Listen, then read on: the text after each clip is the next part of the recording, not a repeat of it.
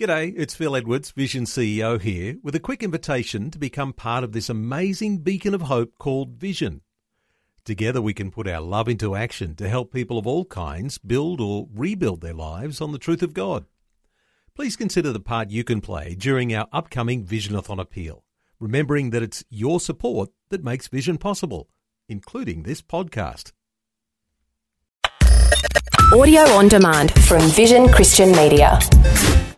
Foundations. You've given a banner to those who fear you, that it may be displayed because of truth, that your beloved may be delivered, saved with your right hand and hear me. This banner is a place of safety and security for God's beloved. Foundations. Understanding the Jewish foundations of our Christian faith. With Robbo Robinson and Mandy Warby. We've been learning about the names of God, and he uses his names to reveal different facets of his nature and his character and attributes. And in this program, we're going to be learning at another one of the names, and that is Yahweh Nissi. Last time we learned Yahweh Rapha, and that he is God our healer, and every name that he has reveals some additional element to his personal nature and character. And of course, Yahweh is, or Yahovah is his personal name, revealing to us that he is very, very personal. And I was just thinking about how if it's Yahovah Nissi or Yahovah Rapha, he's a personal healer. This one is about he's God our banner. So he's personally a banner for us. That's what's so different about him. He is so intimately connected with his people. He's not a distant God. He's a personal, amazingly personal God. You know, the funny thing is too, when you compare him to other gods or the religions or the different cultures who embrace so many gods, they have to have a different God for every single thing. You know, there's a God of war, there's a God of healing, there is a God of fertility, there is a God of harvests. And of course we know they're actually non-existent gods, so their power is non-existent, but our God is the God of everything. Yeah, that's right. So he's got all those different attributes that are tied up within the one God, and then each of the names, I guess, reveals part of that. Yeah. I find it very, very fascinating. This particular name, Yahweh Nissi or Yahovah Nissi, is kind of based in the story that took place in Exodus 17. You'll be really familiar with this one. It's where Moses was up on the mountain while the Israelites were fighting the Amalekites. That's right, yeah. So they're out at war. Moses is overlooking on the mountain, and you've got Aaron and Hur standing with Moses because he had his arms raised, and while his arms were up, they were winning. Yeah. When he put his arms down, the enemy would start to win, and so obviously his arms were going to get tired. Yeah. So Aaron and Hur were actually propping his arms up and holding his arms there. Yeah, they went and got a rock for him to sit on because I guess his legs were tired as well as his arms and holding him up on either side. So what was it about having his hands raised that made the difference? It was kind of like a banner. It was kind of like an ensign, a rallying point. When the man of God, he had his hands up, this ensign, and therefore the people rallied and they were winning. That's exactly what it's referring to. The Hebrew word for Nissi, it actually is Nes. It's referring to a standard or an ensign that gets hoisted on a pole, something lifted up like a sail or a sign.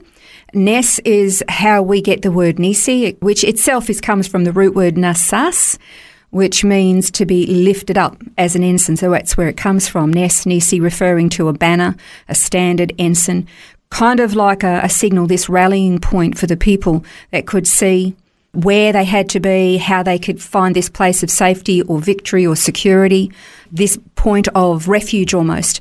And in that was where their protection and their victory was. And so this is where you get it. Psalm 60 verses 4 and 5, it says, "You've given a banner to those who fear you, that it may be displayed because of truth, that your beloved may be delivered, save with your right hand and hear me." So here is exactly the same kind of thing. This banner, this is a place of safety and security for God's beloved.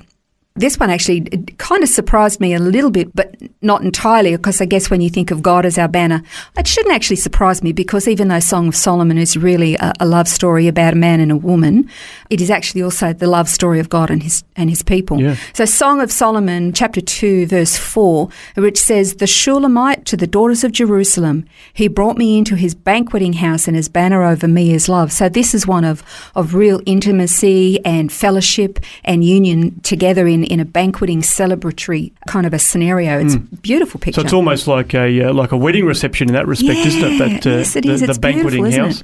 Also, there's another great example of this, Isaiah 11, verses 9 to 12. It says, "They shall not hurt nor destroy in all my holy mountain, for the earth shall be full of the knowledge of the Lord, as the waters cover the sea. And in that day there shall be a root of Jesse, who shall stand as a banner to the people. For the Gentiles shall seek him, and his resting place shall be glorious. It shall come to pass in that day that the Lord shall set his hand again the second time to recover the remnant of his people who are left from Assyria and Egypt, from Pathros and Cush, from Elam and Shinar, from Hamath and the islands of the sea. He will set up a banner for the nations and will assemble the outcasts of Israel and gather together the dispersed of Judah from the four corners of the earth." Do you know, when I hear or read that scripture, what I really like about that is all those particular nations that you mentioned, according to their ancient names, they're all referring to the nations throughout the Middle East today. And then, of course, it progresses from there, from not just the Middle East, but to all the four corners of the earth. Yeah. And this is talking about God bringing this rallying point, being a banner to bring his people all together with an ensign, a sign, to get them into this place of security. He's going to protect them. But there's a particular line in that particular verse that I love. It says that, "And it'll come to pass, or it shall come to pass in that day, where the Lord shall set his hand again the second time to recover the remnant of his people who are left," and then names where they're left from.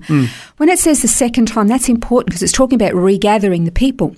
The first time they were dispersed was during the Jewish people, was during the Babylonian dispersion, when they went into captivity. And then they all came back from Babylon.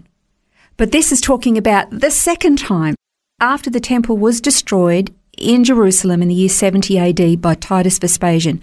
The Jewish people were dispersed a second time, but not to Babylon, to the whole earth.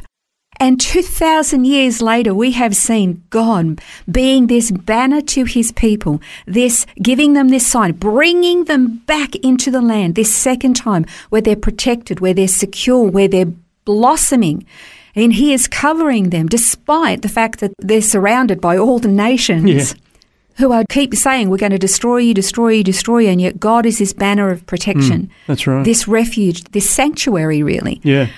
The detail of these prophecies that we read, and we kind of go, "Oh yeah, he brought him back again a second time." We kind of brush over it and think, well, we don't know what it means, so we'll just pretend it does. It's not there, but it's remarkable. Yeah, it is. And just to think that they're coming out of those nations like Ethiopia and Egypt and Syria and those sorts of nations, as you say, surrounding Israel today. Yeah. It's quite amazing. It is amazing. And, you know, it doesn't stop there, because that verse is also talking about the root of Jesse.